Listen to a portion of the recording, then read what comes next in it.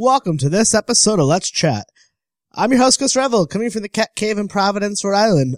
Today, we have Mike Maven, the owner of Shelter Arcade Bar here in beautiful Providence, Rhode Island. Mike is the fucking man.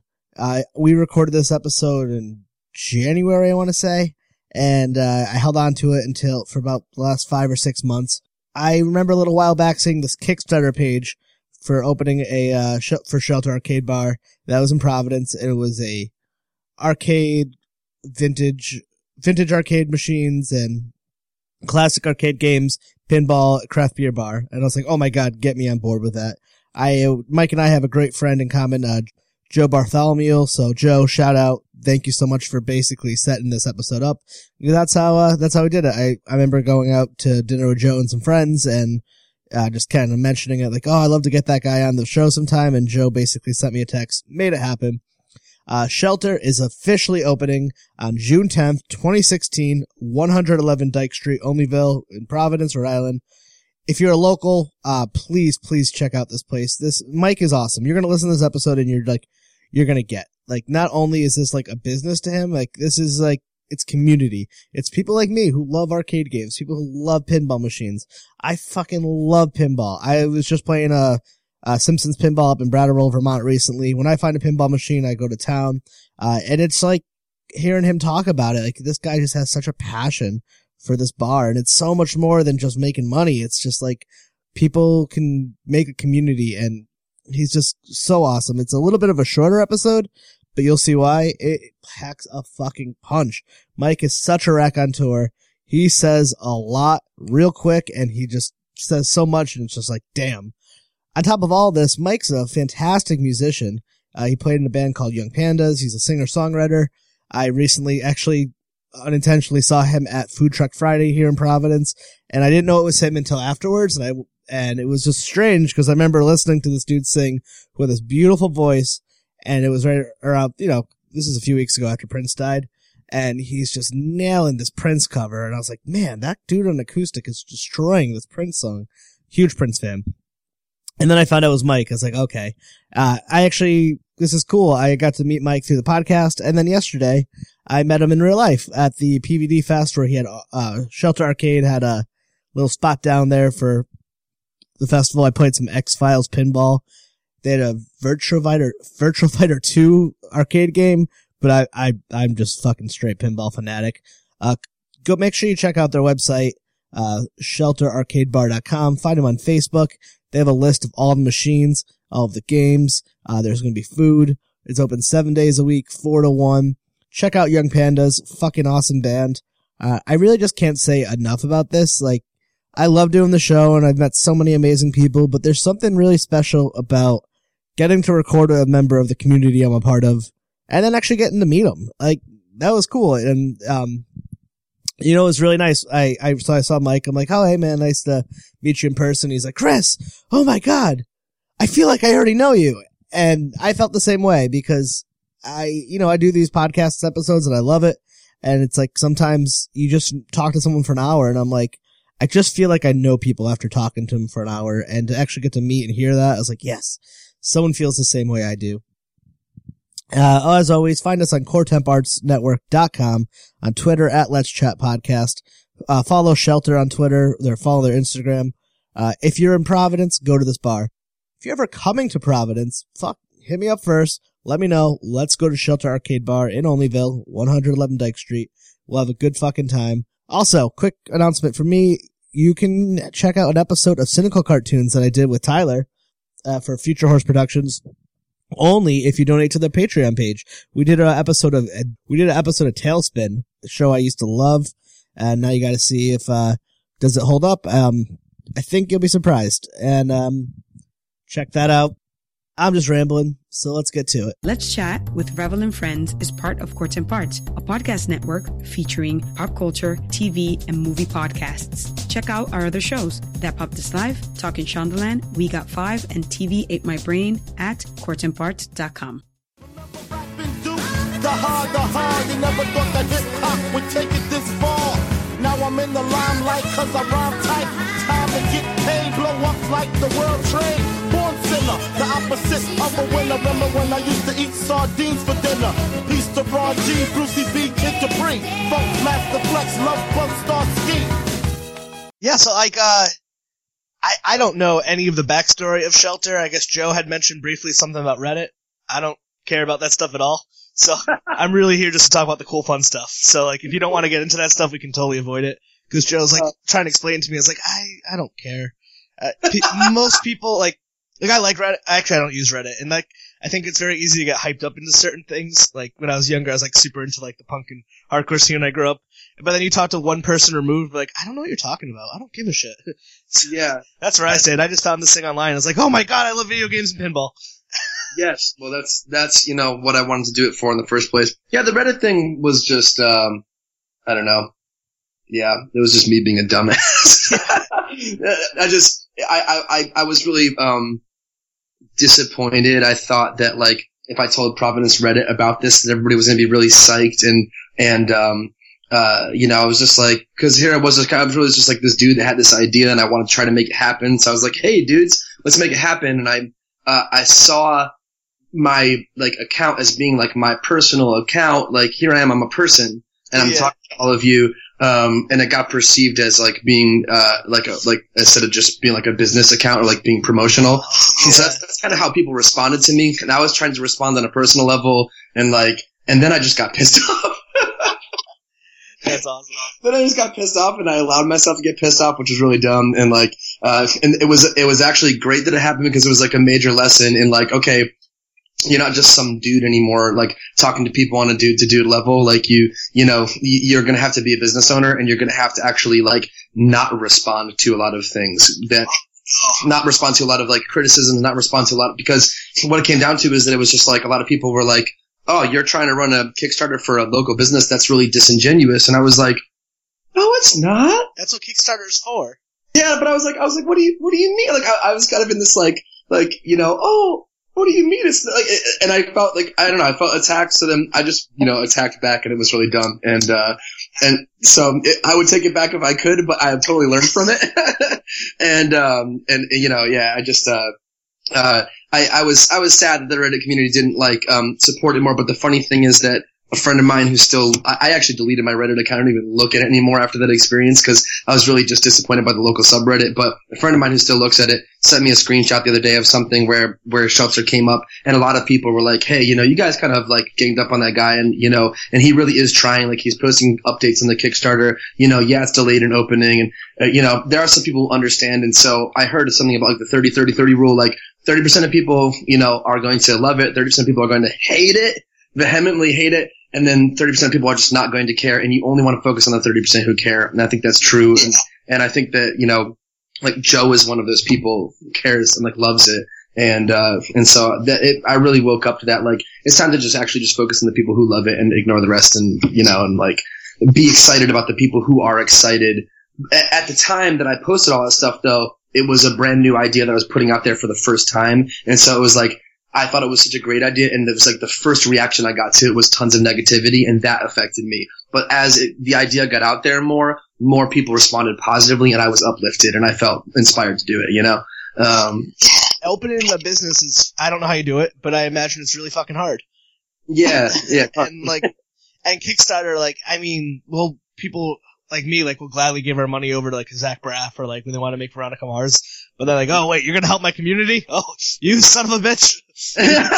You better not do anything that's gonna help people, or do something that I can enjoy tangibly. Like, what the fuck? Yeah, but that's the internet. I was just noticing, cause, Scalia just died the other day, and there's, two people I follow on Twitter, both female comedians.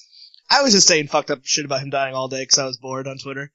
Right. Nothing was happening to me. One of the past guests on here, she's Jewish, and she said something that wasn't even that bad about Scalia, and just a bunch of fucking Nazis jumped on her and attacked her on the internet. And I was like, I hear about that dark place on the internet, and it does exist, but I don't really experience it. I'm sorry you had to experience that with it. That sucks, man. But none of those people are gonna probably. The best thing is but none of those people live here, so it's fine. Probably not. And the reality is that when it comes down to it, if this place or this idea isn't for them, then cool. I'm gonna be there to hang out with the people that really enjoy it and want to make it something. And who's to me, against it though? Like, why would anyone be against a business opening? Like, honestly, if you don't like it, just don't go. There's a million businesses I just don't go to. Right. Exactly. And you know what? And if they don't, then they won't. And it will be about the people that want to make it their home. And to me, what I wanted this to be really was I wanted to be something I want it to be very community driven when it opens. I want it to be it already, what's great is that it started to kind of become that, just in that a lot of people have already reached out about ideas for tournaments and leagues and stuff they want to do. And what's great about that is that they're all people who they're like, well, I've been waiting for there to be a place like this so that I can host this kind of a league. And that's what I was hoping to see. And what I love seeing is that there are going to be a lot of people that are interested in coming to a place like this to meet new people and build community, and that's so killer. If that happens, then that would be my dream come true. Me and Joe have been talking about doing a pinball crawl forever, but there's just not enough pinball machines around here. Right. I'm just obsessive pinball, And actually, that's where this idea initially came from. The very inkling of this idea was coming back to Providence after being on tour with my band for the better part of a year, and even, of course, before that, but I had really been away for a while straight. And in that time was when I really got into pinball.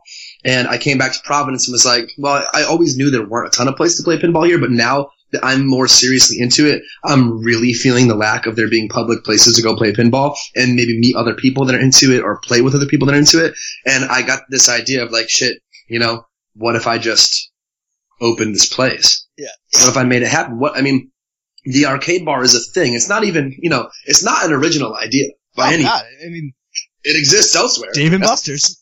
Yeah, it's not some big thing that I came up with, and Dave & Buster's have been around for a while, but it's especially these places like Barcade and Barcade's one example for sure. They're the biggest one that most people recognize, but I actually try to take the focus away from them a little bit because they're even a little bit more just I don't know, corporate, but it's the real underground places like Ground Control in Portland, Oregon that have been around for forever and ever, and the One Up in Denver. It's really amazing, and Headquarters in Chicago. These are some of the best ones in the country, and they've really paved the way for this arcade bar idea. It's not a Dave & Buster's. It's people that are enthusiasts about vintage gaming, so there's definitely an element for the people that are into being collectors and stuff like that. Also, people that are into vintage stuff. Their 20s and 30s. I'm 31. This is I grew up by an arcade. I grew up a mile away from an arcade, and that was it was awesome. And exactly. You miss that shit. I'm not the old man in the Muppets. I still love apps. I love video games at home and everything. But sure. Me, Joe, and our friend Nate went to Bargain City in Cumberland, and we found an old Simpsons game, and we spent $8 playing that game. Right. Because that shit's fun. Every now and then you run into them in public in these scattered places, but have a place where it's all together in one place. With beer. The community can gather around that. People that are into that can gather around that. Dude, that's and even if you go far enough back, if you, I think it was the History video game movie I saw or something, but arcade games, or Chuck E. Cheese. Yeah, the guy who owned Atari started Chuck E. Cheese as a place to, it's the same person because, what is it? It was a place, Chuck E. Cheese started as a way to showcase their video games. I never knew that, and my mind blown, and it totally makes sense. So look at bowling alleys back in the day. They got video games because it was just a way to drop off your kids. But now, we're adults, and I want to have a craft beer and play some pinball and video games. Right, that's the whole thing, is that arcades after a while couldn't survive any longer on just taking in quarters because, inflation happened, obviously, that's one thing. So the games had to go up in price, but also console gaming became so much more advanced and more popular, and people, once to make money and to pay for the machine and pay for the real estate to keep it there, once you had to start charging $1 or $2 for a game, people were like, well, these games, they're so quick. They don't last very long. I'm paying $1 or $2. I'm just going to go home, buy a console, buy a $50 game, and play at home as much as I want rather than go to this arcade. And once that started to happen, arcades started making less money. It died off. Now, the games don't make any money. Between the maintenance, what they cost to buy, the machines are very slowly bringing in any money at all, but you can keep the lights on, keep the place open because you're selling beer. because because now all of us who are into arcades, not all of us, but, a majority of us that grew up on it, at least in the 80s and 90s, are over the age of 21. So now you can actually make the money to keep the place open by making it a bar. Like, genius idea. It's a great idea. It's not an original idea by any means. It's been done in a million places, but, to me, I thought, what if we can do this? But what if we can, because this is Providence and it's a small city, right? And I don't see any reason why all of us that are into this stuff shouldn't know each other, but we need a place to do that, to get to know each other, to meet and to play together. And that's going to be this space. That's going to be this place. Yeah, everyone I talk to about it, my friends who are friends or family who are one step away from independent culture, who just don't give a shit about this stuff. They're like, beer, video games, pinball, all about it. You're gonna have every person, the Reddit community to my dad is gonna love this. Are you kidding? He's like, beer, video games, pinball? Alright. I don't even drink alcohol. I don't even drink, and I'm gonna come because I love pinball video games. Right, exactly. Well, that's the whole thing. That's part of it too, is that, my best friend, the bass player from my old band, he's sober. He doesn't drink. And so it was hard to find places for us to go out together. But we realized at one point, once we discovered arcade bars, that we both love video games. And there's this place, it's a bar that we can go out to, but there's more to do than just drink. So it was great for us to hang out. And that's part of kind of the whole motive, is it gives people something else to do but drink. So from a purely capitalist standpoint, you're kind of oh, but isn't the idea that you're making money off the beer? Well, yeah, but the idea is also to keep a place open that is a community space. Oh, yeah. And it's not all about the money. It's not all about the drinking. It's about more than that. It's about people actually enjoying their time together, because, now we live in this world where we're just phones in our face all the time. That's all we think about, so it's, yeah. So where are you from? Are you from Rhode Island? No, I've spent about 6 years max in a good number of places for most of my adult life. So I bounced around a bit between the Southwest and here. So I was born in Connecticut, lived in Arizona as a kid, came back up and went to high school in Rhode Island, which was my only Rhode Island experience. And then went to college in Boston for 5 years. I lived in New York in between in that. Lived in Austin, Texas after that, and then came back up here. Where in Connecticut? I'm from Connecticut. I was born in Manchester. Oh yeah. Yep. So my aunt lives. I'm going there on Sunday. My aunt and uncle live there. Yeah. Nice. That's. I'm from Meriden, but my aunt and uncle live in Manchester, so I'm there all the time. Oh, sweet. Yeah, I know where Meriden is too. Sweet. Okay, yeah, because I mean that's my grandparents came to Providence from Italy, and then moved to Connecticut when my mom was real young, and that's where she grew up and where I was born. And it's interesting that my family has this tie to Providence, but I never lived here myself, and then ended up here. And I've actually been here now for coming up on 6 years. And once I cross that threshold, it will be the longest I've lived anywhere since I was 9 years old. So, Providence, for anyone listening who's not from here, actually the majority of the people that listen to the show aren't from here, is, except for this episode. Of course. But it's a small city. I mean, I moved here 5 years ago. I didn't know much about it. I grew up 2 hours away. But no one in Providence is from Providence, or from Rhode Island even. I mean, everyone I know here, we're all from different states. And, so what brought you here? I met a girl who's not my wife, but, that's how I ended up here. But, everyone I talk to has these cool stories. But, yeah, it's interesting, man, because, cheap art city. I think that it used to not be that way. I think that it used to be mostly people from Rhode Island here, but it's true. Like I told you, I'm a realtor. I do real estate and I do sales and rentals. So what's nice about doing rentals is I get to meet a lot of the people who are just moving here, who are checking it out. And I'm meeting more and more people who are moving here from New York and Boston, that are looking for a cheaper city to live in that they've heard is cool. And suddenly Providence is getting a little bit of that. So you're getting a lot more transplants, and that's starting to take over a little bit. And that's really, really nice because it creates a different kind of environment here. And I ended up here because I was living in Austin. I got a gig in Boston that I couldn't turn down, but I had lived in Boston previously and I didn't really want to go back there. And, it was expensive. That was the primary thing. It was expensive and to me, I thought I didn't like it as much as New York. So I was like, I don't want to pay New York prices to not live in New York, but the gig's in Boston. What can I do? Can I live in Brooklyn and commute up there on the weekends when I need to be there? But I don't want to pay to live in New York and only be there 4 days a week. What can I do? And a friend of mine who I went to college with was from Providence and had moved back here. And she was like, hey, since you're in the Northeast and you don't know where you're living yet, come hang out sometime. And so my roommate and I, my bass player, moved up from Austin with me. We went to go hang out with her. And I just remember that I woke up the next morning after we had gone and hung out with her and had a good time. And he was on the computer typing away, and he was like, man, check out the rent in Providence, man, compared to Boston. And that was the first thing that struck us, was like, you know, we just got this new gig. It pays somewhat decent.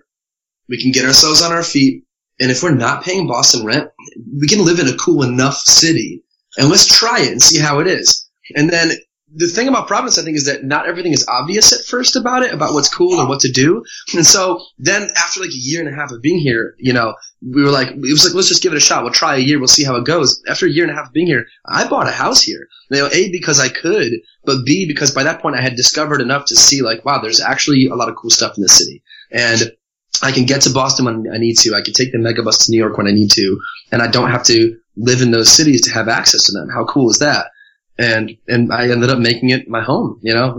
So, you're a realtor, so you know, yeah, like, when my friends visit from New York, they're like, holy shit, your apartment is so huge, how much do you pay? What? Yeah. Like, I know, I live on the west side, so I guess it's like, people would call like the Williamsburg, or maybe Right. more Greenpoint of Providence, like where they play kickball and stuff.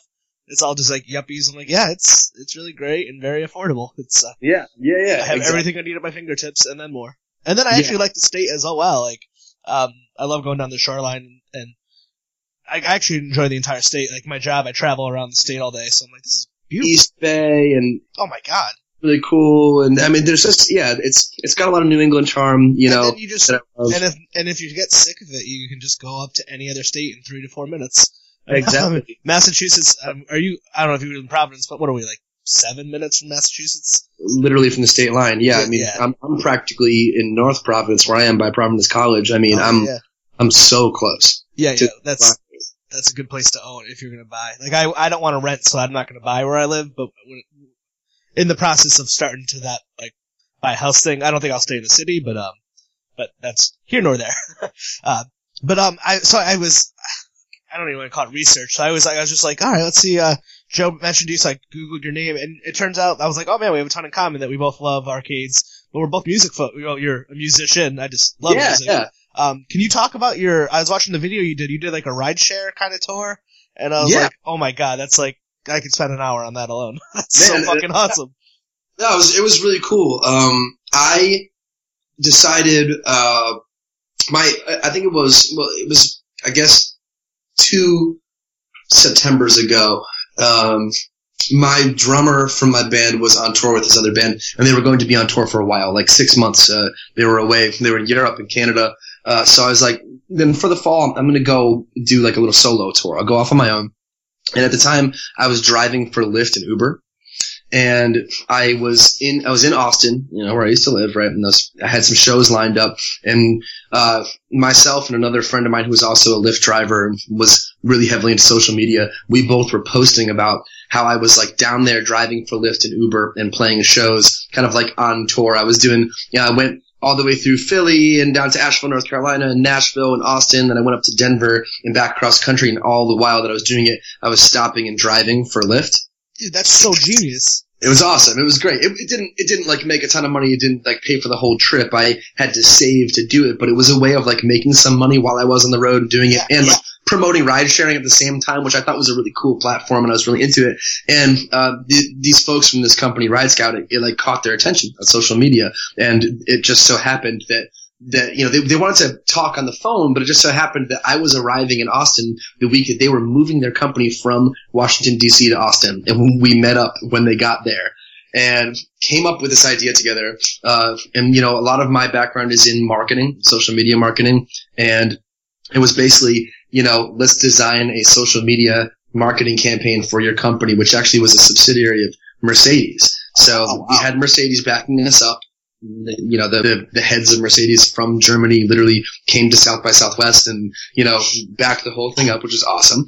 And they are, as a company in Germany, especially, really heavily investing in ride sharing and shared cars. The self-driving car thing, they're hoping in the next 10 years is going to become a really big thing, and that people especially in city areas won't even own cars. The self-driving car, you'll reserve it, it will pick you up, it will drive you to where you need to go, and then go on its way to somebody else after that. And that's what they're really promoting in Germany, so they're heavily investing in this ride-sharing thing.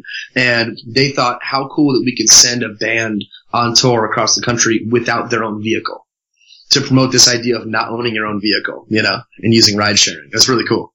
Oh my God. And where was your starting point? And what band were you guys doing this with? Was this Young Pandas? Yeah, Young Pandas. Yeah, exactly. And all the guys were on board. Yeah, and all the guys were on board. And we started in Providence, did a show in Boston, and then started making our way down, and we did a whole loop, literally the whole perimeter of the country, basically Philly, New Orleans, Austin for South by, Denver out to LA, up to Portland, Seattle, across to Chicago, and then DC, and back up to New York and back home. So it was wild. It was 2 months. How many cool people did you get to meet doing it that way? So many. So many. We had our gear with us half the time on our backs, our guitars and our suitcases, and people were like, what are you guys doing? Are you guys in a band? Where are you going? And we got to talk to so many people about what we were doing because it was so different, and they wanted to know why we had our suitcases and our guitars and we're taking like buses and trains, It was really sweet. It was great. The bands, were you on a tour with a band, or you guys were just jumping on solo shows? We were just jumping on shows and basically booking people in the different cities and with friends that we had and stuff like that. How were the other bands reacting to it? Be like, can we do this? They loved it. They all wanted to do it. Yeah, they all wanted to try to do this. It saved so much money. I mean, well, actually, after doing it that way, now I'm just convinced that that's the way that I would go. That's the way that I would tour. Oh yeah. I mean, it actually was great. It was a more freeing way to do it because, without having to be constantly exhausted from driving all the time and doing driving shifts across long places, we got to kick back, catch up on emails and Facebook and stuff while we were riding on a bus, and relax, sleep instead of driving. And then when we got to the places, we had more energy, and we felt better about being there and exploring those places and sightseeing. So any of my friends or I had a couple of cousins who are musicians who toured, the van was always the reason that they never made money on tour, or right. The reason the band ended up eventually breaking up. I think my one cousin maybe made it to he might be in a bus now, but besides that, I don't think I've ever really known anyone who's got past the van stage. The van stage, which it's a hard go. I'm not people have bought a school bus and convert it into stuff, but remember were you biodiesel was the big, not biodiesel, ethanol, that was a big thing for a while. Yeah, everybody's doing the bio, you just buying a school bus and converting it to run on vegetable oil or something. Yeah, that was a big thing. But still, touring is so expensive, and I mean, we're talking we were in New Orleans and took a bus from New Orleans to Houston for $6. Oh my God, are you kidding? Yeah, and then we hopped a bus in Houston from Houston to Austin for $5. Oh my God. But we had to carry all of our stuff on our backs the whole time and really be living out of a suitcase we had one suitcase between us for our clothes, and then had one suitcase with our merch in it, and then our guitars and our gear. And that was it. We had to backline a lot of the shows for amps and stuff. I mean, it was definitely, there were a lot of logistics involved, but it was a really cool way to do it, and it was a lot of fun. It's funny that it's a car company that'd be involved, because car companies are usually notorious. Well, Ford. It's use roads and exactly. Don't ever use public. They're drastically anti-public transportation overall. Yeah. It's interesting that Mercedes. Well, it's German. I mean, look at the difference. That's it. They're that progressive. Yeah. Yeah. It's just that there it is right there. And so Young Panda. I was actually listening to the band. I was like, you guys are really good. And then you have members of Such Gold. I was like, I fucking love that band. So Matt, the drummer. He was touring with Such Gold in Europe and Canada on that fall that I left to go by myself. That was why. He was on tour with them. And so then they were on a break for a while when we did that tour, which was great. It worked out awesome. And now he's back touring with Such Gold again. So I'm 90% sure one of the past guests, guy I kind of know, Colin, he plays in this band called Entropy. I think he was merch for them for a while. I'm not Exactly. I think he was merged. But, the punk scene is so incestuous. Like, everyone knows everyone. Everybody knows each other. It's true. Especially, and you get to, like, a band at, like, a giant level, and you're like, oh, yeah, someone you know. Like, I know someone who knows someone. Everyone does. Everyone knows someone who. Not only does he have played in, like, every punk band ever, but, like, he played in Shai Hulud, which notoriously. Is he? I think this is going to be really strange. Did he ever play in the Flaming Tsunamis? Yes, he did.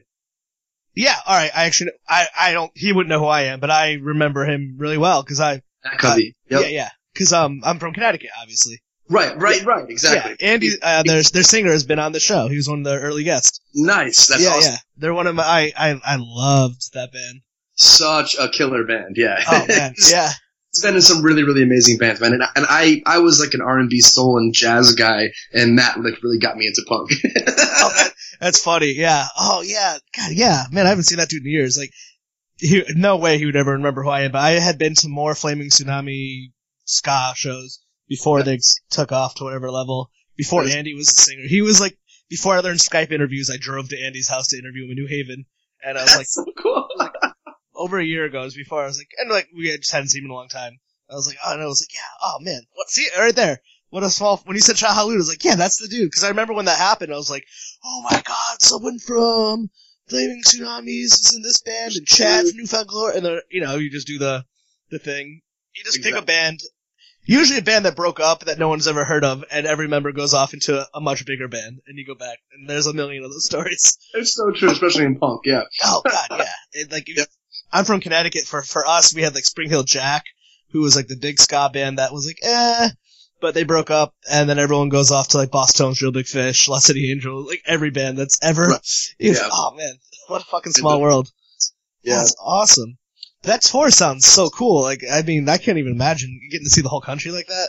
It was really cool. It was tiring too in a lot of ways. I mean, it was definitely like the big thing that we did. It was great. And then, Matt went off to go tour with Such Gold again, and Kyle, the bass player, got engaged and moved to Denver. And so we're all kind of scattered now. We're like, on hold. And it came at a good time, and then it also allowed me to think about doing Shelter, which is cool. And then I thought for sure, like, okay, music's gonna take a back seat.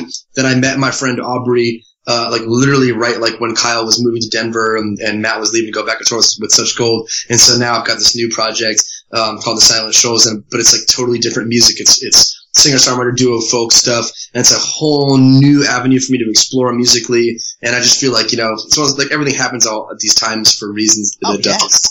So you have your finger in like all the music scenes, which is really cool. Like, I mean, a true music lover. Like, if you ever meet a good musician, they love more than what they're playing. Yeah, I always get the question of like, oh, what kind of genre of music do you play? And I'm like, I don't know. Every good drummer likes jazz. Yeah, exactly. I mean, whatever, country, folk, give it to me, man. I've lived in Texas. I've lived in freaking Boston, New York, you name it, man. I've done a ton of hooks for hip hop artists, whatever, like. It's so great. Now, do you think Shelter, you guys will ever do like little punk show, like not punk, but like little concerts or anything? I'd like to perform.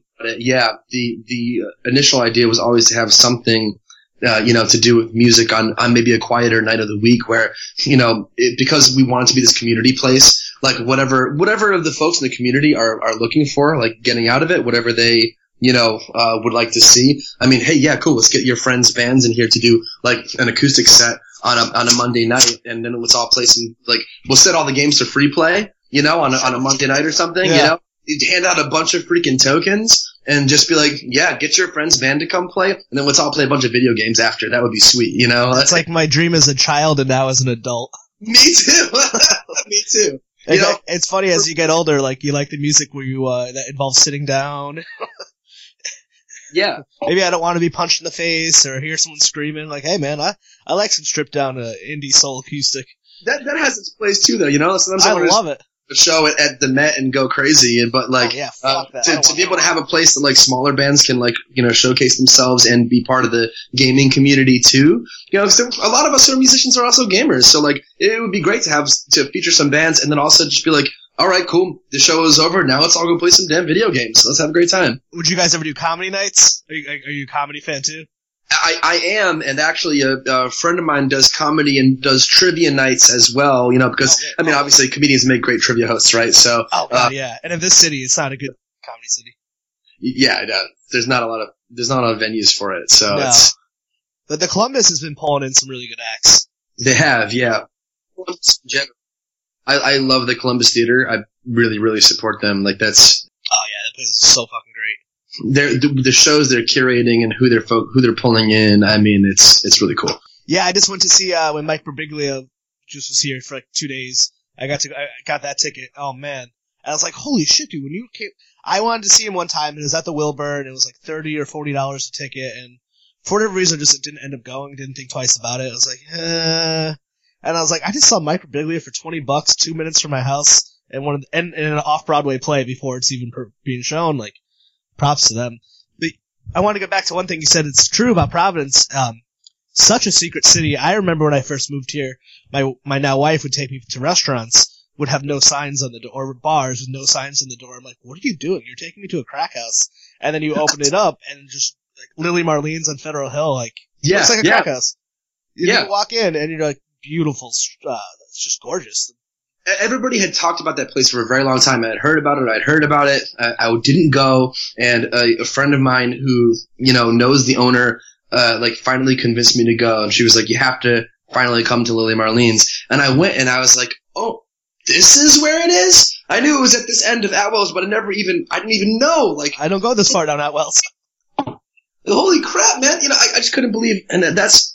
The thing, I was literally just with some clients, real estate clients who are moving here from Boston, talking to them about this, about how you're going to have to ask people, and you're going to have to take like some leaps, and you have to go explore, go discover, and go find what you like. That's what's cool about Providence and what you have to do. You'll find little communities, but it's not going to be obvious to you ever. And I had never been, but I've heard about a speakeasy in Olneyville. There's Justine's. Is that the one you think? Yeah. That's the place too. Yeah, great. It's some of the best vendors in the city. Whenever I have friends up, we always go to the Avery, and they're like, "Oh my god!" Actually, now Ogie's is my new spot because it's and Ogie's is great too. I mean, all these places have some of the best bartenders in the city, which to me, they're some of the best bartenders anywhere. Oh my god! When they start to recognize you, and you're like, "I don't come here that much," but yet you know my name. They're because they're good at what they do and they remember. It's the best. I mean, I know several of them have done some traveling too to go be guest bartenders at some of the most popular cocktail places in the country, and I mean that speaks a lot to Providence and what we have going on here. The food culture here is like ridiculous. It's my mom and dad are like, how does one little city sustain it? I was like, I don't even know. I don't know why, but like there's oh my god, I don't even have to leave my neighborhood, and there's a French bistro and a diner, and then a whole 5 or 6 other places within 30 feet of my apartment. Well, that's the nice thing about living in the West End, right? yeah, I love my side of town so much. And me too. I spend a lot of time hanging out there. I love White Electric coffee. They got pinball. Exactly. Actually the pinball machine that's in White Electric right now is my pinball machine. Okay, because I always get weird looks when I play it there. Like it's really loud and obnoxious. It's a Shelter Arcade Bar. Yeah. I've gone in there, get a coffee, and then I gotta start playing pinball, and it's always like, oh, come on, man. Like, hey, man. Wipe out! Yeah, joke's on you guys. I came here for this. Our Pizza J, anyone listening, has a secret little arcade game and pinball back in past the bathroom. That fucking made me so excited. I mean, Julian loves pinball and loves arcade. He's a big gaming fanatic too. So I'm glad to know that there are other business owners in the city that love it as well. That will kind of help build that culture up. I miss those days. Like there's something about it. Like I miss arcade games and pinball being everywhere. That was the best. Best. It brings people together, man. Oh, man. My dream, which is a very weird dream, I've always wanted to own a Simpsons pinball machine, but they're fucking ridiculously expensive. I have a lead on one. I'm trying to get one. It's a friend's stepdad that owns it, and so my fingers are crossed on it. It's like he's a very busy guy, so I'm like trying to be like, hey, can you get this? I want that Simpsons pinball machine. I'm trying to get it. At my bachelor party, I was in New York City. I came across a Sopranos pinball machine, and the guys went off to do something else. Me and my brother-in-law sat there for a half hour playing Sopranos pinball. It's so great. I was like, yeah, I mean, that's awesome. were you able to find a lot of cool, like what, I mean, I've only driven cross country once. What cool shit did you get to see with your travels? I mean, you must have seen buses, probably a lot of weird people, but a lot of good stuff. Yeah, a lot of weird people, a lot of good stuff. We met a girl who, her screen name was Cinderella on Instagram, and I think she was very convinced that she actually was Cinderella. It's a unique one. Oh, C-I-N, not S-I-N? Yeah, no, no. Yeah. Although maybe she was that too, but she gave me probably about 5 different names for herself. Yeah, that was an interesting one. Unique people for sure. I mean, we just got to see a lot of great places, you know, and I'm always fascinated by how much great stuff there is. Obviously, we tend to focus on big cities and stuff, you know, when you think on a national scale and what's happening in different places, but there's so much culture even in just some of the smaller towns, you know, and other places too. I mean, there's so many interesting places to see in small towns in Colorado and Tennessee and Texas, you know, New Mexico, in some of the weird towns between the big cities in California, all the stuff happening out in these mountain communities in Oregon, you know, there's just so much, man. There's so much cool stuff in between all the big cities too. Yeah, that is very true. Started to say something and I forgot. No, whatever. It's gone forever. So do you guys have an open date for Shelter? Every time I read something, you guys are coming up against a bunch of roadblocks, which I can only imagine, like, opening a small business. There's a lot of red tape. There's a lot from the city, from other people. Yeah, it's interesting. Do you guys have a location too, or is that still up there? Still a little up in the air. Yeah, it's, I mean, I'll just say that there are multiple options on the table. Okay, yeah. The thing is that I thought it was very simple, like, okay, we're going to have multiple options. There's going to be a contingency date, and when that date passes, then we'll definitely know whether we're going with one or the other. And the contingency date comes up, and it's like, oh, well, we haven't satisfied this part of the contingency yet, but we're going to, so can we extend, and can we do this, and, you know, and, I mean, it's just amazing. You know, one of the potential locations, you know, has somebody who is, you know, if they were going to become the landlord, they haven't even actually purchased the property yet, but they're planning to, and there are restrictions on the deed for use, and you know, it's like, it's all these things that are so crazy and so challenging, and there are so many aspects to learn about it that a lot of it is just kind of like, I just gotta go with this and just see what happens. Yeah. Like, the best thing I can do is set it up so that I'm protecting myself. Yep. Oh, of course. But in the end, I'm just gonna have to go along with it and just see what unfolds, and like, knowing that if we have enough of these feelers out there, you know, that we're gonna be in one of these places. And so I know for sure at this point that it's going to happen in one of these locations. And I have a couple of meetings this week to sort of try to lock down and solidify. But I feel like I also said that, you know, 2 weeks ago. So, oh yeah. It is what it is. It's going to take a while. So you guys ran a successful Kickstarter, which is basically a full-time job all in itself. Was that just you, or was that like a team of you guys doing that? No, it was just me. Holy shit. I remember talking to Joe. I was like, cause I first looked at it, I was like, all right. And then all of a sudden it's like, dude, it got funded. I was like, oh my God.